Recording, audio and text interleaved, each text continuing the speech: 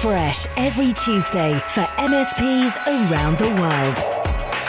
This is Paul Green's MSP Marketing Podcast. Hello and welcome to another fresh podcast. Here's what we've got coming up for you this week. We really want to grow our business and we really want to add more people, but we either cannot find the people that we need or we find them and then they're quickly sucked up by larger organizations. We're also going to be looking at what you can do when prospects simply don't answer your follow-up emails. It's really frustrating, and I've got some practical things today that you can try.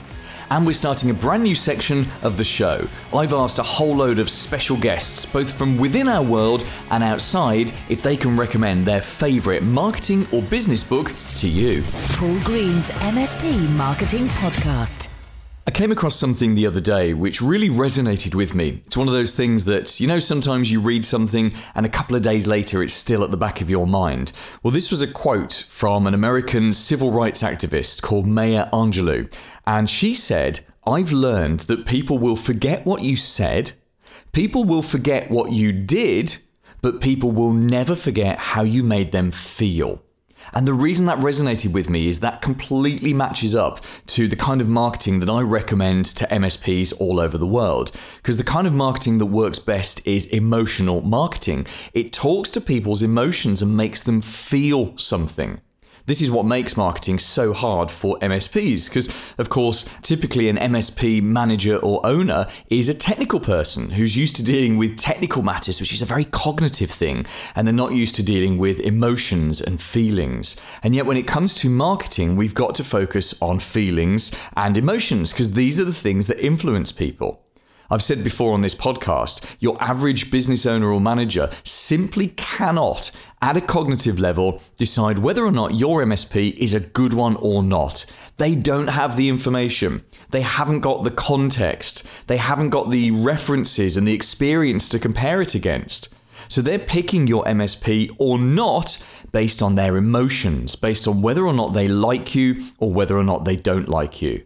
And this is a massive opportunity for your marketing because to go back to that quote, they'll forget what you said, they'll forget what you did, but they'll never forget how you made them feel. And you've got to make them feel something, anything about your business.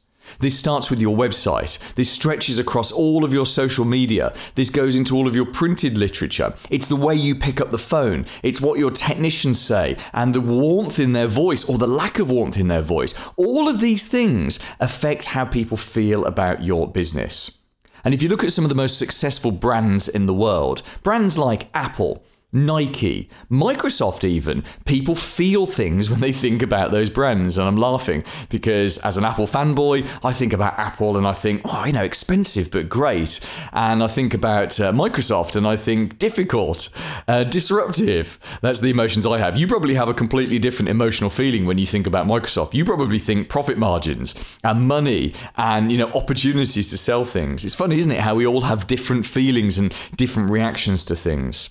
There are two parts of our brain that come into play when we're trying to market to people. And I'm going to get a bit technical with this one, but you've got the neocortex and you've got the limbic brain.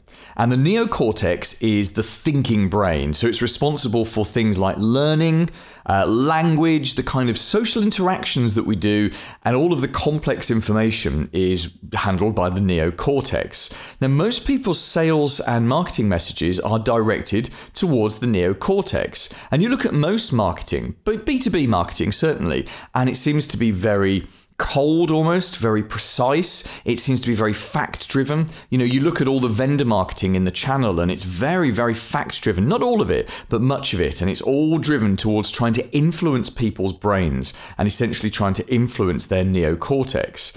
Trying to get someone to understand your unique selling proposition and the small things that make you different to all the other MSPs that do exactly the same thing as you.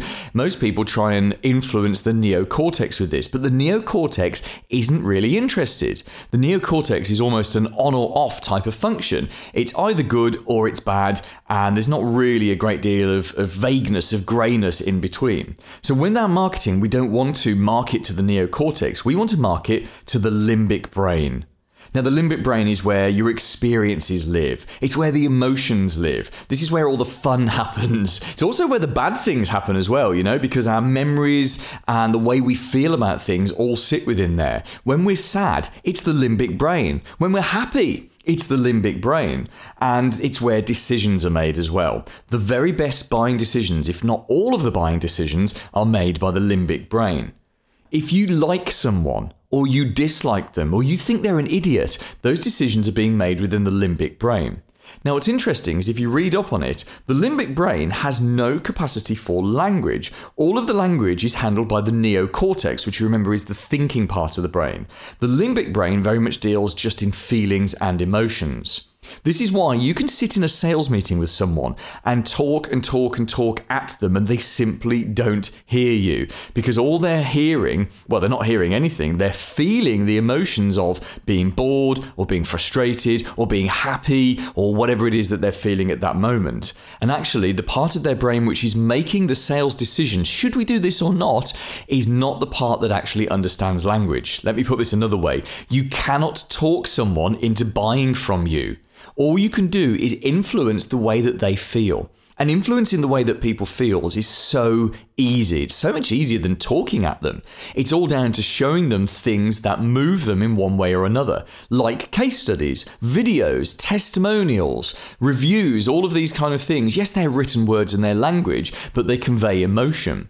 If someone else just like them trusts you, that goes a very long way indeed.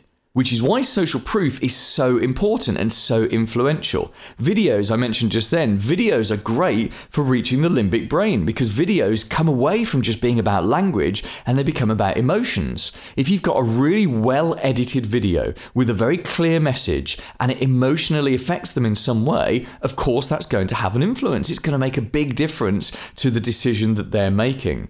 So here's what I'd like you to do. I want you to go back through all of your marketing. Go and have a look at your website. What's on your LinkedIn? What are you putting out on social media? Your printed materials, what do they look like? And I want you to ask yourself, perhaps even assess for each piece of that marketing, is this trying to talk to the thinking brain, the neocortex, or is this trying to talk to the feeling brain, the limbic brain? You want to make sure that 80% of your sales and marketing stuff talks to the limbic brain because it's the limbic brain that's making the decisions. 80% of your stuff should be about emotions and feelings and all of that kind of stuff. And the 20% that's left should be enough brain fodder that the thinking brain, the neocortex, can rubber stamp the buying decision that the limbic brain is making. Now, don't be put off by the fact that the vast majority of MSPs' websites and marketing materials are the other way around, that actually it's 80% of it talking to the thinking brain. They've got it wrong. This is one of those instances where you can look at what the vast majority of people are doing and do something different. And most of the MSPs that I work with, I have to say exactly that. Ignore what your competitors are doing. Ignore the coldness of their marketing and how logical it is and how fact-based it is. You've got to focus on the emotions because it's only when you get the emotions right and you talk to people's emotional brains that you really start to ramp up the engagement of your prospects and ultimately you get more sales. Here's this week's clever idea. Is there anything more frustrating than when you have a successful sales meeting with a prospect? Everything seems to have gone in your favor. They seem engaged. The price seems to be right. The package seems to be right. And you say to them, right, great, I'll get back in touch with you next week and we can see how we can move this forward. And then next week you call them, nothing. Can't get hold of them on the phone. Leave a voicemail. Perhaps you call again. Oh, I don't want to call a third time because I don't want to seem too keen. So you drop them an email. Nothing. They don't answer your email. Perhaps if you're tracking whether or not they've opened it, they open it, but they don't answer it. That in itself is deeply frustrating, but it's just frustrating in general when people don't get back to you. Now, there's two parts to this. The first part is I'm going to give you a little trick to get people to answer your emails. And it's actually out of a book which I recommended, must have been about 10 weeks or so ago. The book I recommended was called Never Split the Difference by Chris Voss, who's a former FBI chief negotiator. And he put everything that he found out and discovered about negotiation and influencing people, he put that into a book. It's a brilliant book. Go and get it on Audible or get the paperback copy and read it and scribble scribble notes in it. One of the tricks that he suggests in there is a way to get people to answer your emails. And it's very simply done by sending them an email. And the email says in the subject line, "Have you given up on this project?" So you've had this meeting with someone, they've ignored your voicemails, they've ignored your emails, and then you send them this email. It says in the subject line, "Have you given up on this project?" And inside the email, it's a very short email saying something like, "Hi Dave, just wanted to connect with you and see if this is something you still want to do or whether or not you've given up on this project. Thanks, Paul." And what this does is this talks to people at a very deep psychological level, and it makes them want to answer you. Because if they have given up on it, you've made it very easy for them to say, "Actually, we changed our mind," or "We've decided to go with someone else," or something like that. If they haven't given up on it, because let's be honest, that's the case 9 times out of 10, isn't it? That they haven't given up, but there's a delay. They got busy, or someone on the board hasn't looked at it yet, or whatever the delay is. It's again an opportunity, an easy opportunity for them to just hit reply and say, "Yes, I'm so sorry, I've been meaning to get back to you, I'll do that in the next couple of days," or whatever the reply is. So that's an easy way to get people to answer your emails when you feel like they have given up. The second part of this, though, is I've got a better suggestion for you. Rather than waiting for your prospects to get back to you, I believe when you've actually seen someone at a sales meeting that you should proactively, there and then, book a follow-up appointment. So when you're in the meeting with someone, whether that be face-to-face or over a video call, and you finish the meeting, you actually say to them, "Okay, when's the best time for me to call you next week or whenever to follow this meeting up, to get your final questions and discuss the final details and get you started?" And they might say, "Well, Thursday afternoon will be quite good." Now, instead of just saying, "Great, I'll give you a call on Thursday afternoon," you actually book in there and then. Perhaps you'd say to them, "Okay, 3 p.m, how does that work for you?" And they'd go, look in their calendar, 3 p.m, yeah, actually that works. And you say to them, "Great, can you pop that in your calendar now? I will send you an invitation as well, and I will call you at 3 p.m. on Thursday afternoon." And then you send the invitation to them. You could even take that a step further and physically post a letter to them confirming that you're going to call at 3 p.m. on Thursday. Now that might seem like overkill, but actually what we're doing here is we're setting a deadline. Because nothing's worse than having a successful sales meeting and then you're just constantly following people up and waiting for their decision. That's awful. So force the decision from them. Get that decision by setting a deadline and setting a point in the diary when you are going to call them. And 9 times out of 10, if they can't make that meeting anymore, they will actually move that meeting. They will proactively contact you to move that meeting because they cannot make it. And that is a very beautiful thing. If you have this problem with your sales, I promise you, try this. The next time you go out to see a prospect, it could completely change the way that you do your follow-up forever. Paul's blatant plug. More than 280 MSPs around the world now trust the MSP Marketing Edge. Very simply, we give you everything you need to market your MSP. The stuff that you get monthly, more stuff that you get weekly, a whole bunch of tools that you can use, and literally world-class support to help you implement it. If you're in the UK, it's just £99 plus VAT per month. In the States and everywhere else around the world, it's $129 a month. And there's no commitment, you can cancel anytime. All the details are at mspmarketingedge.com. The big interview. Hi, my name is James Vickery. I am the CEO and founder of Benchmark 365. My role, I suppose, in the MSP community is to help MSPs scale up profitably. And we do that through a series of programs that we run at Benchmark 365 to help MSPs solve the capacity problem in their business, provide service to their customers 24 hours a day, 7 days per week, and work with them to improve their sales, their marketing, and everything that they need to do to achieve their goals. Now, I only started working with MSPs in 2016, and I remember at some point in that year, I was sat in a room with a bunch of MSPs and someone told me, "Oh yeah, you can outsource a lot of the tech work to someone else." And they told me about the various players in the market for doing this, including, of course, your business, Benchmark 365.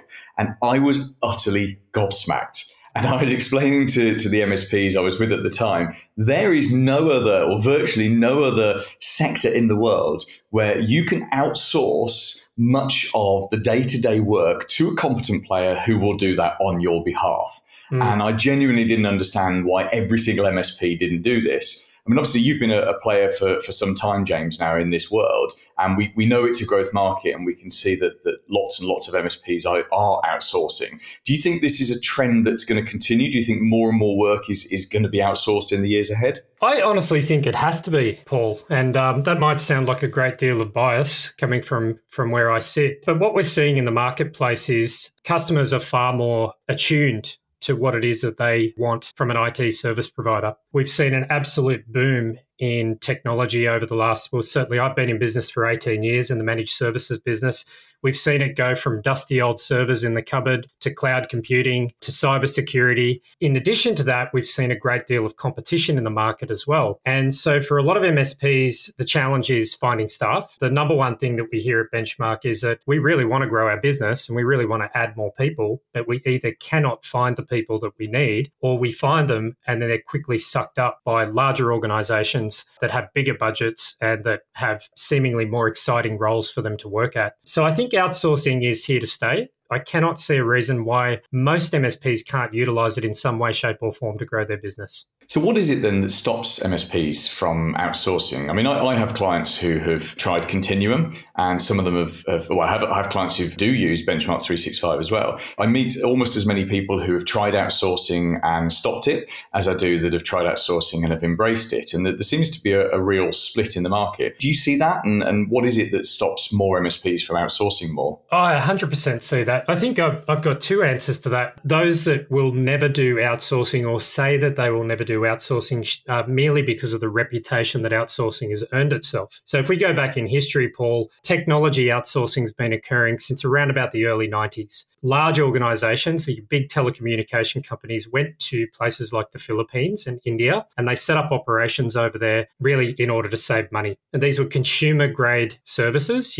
mobile phones, cellular phones, internet services, and they wanted to reduce the customer support to the lowest common denominator. And they did that by going to offshore locations and setting up.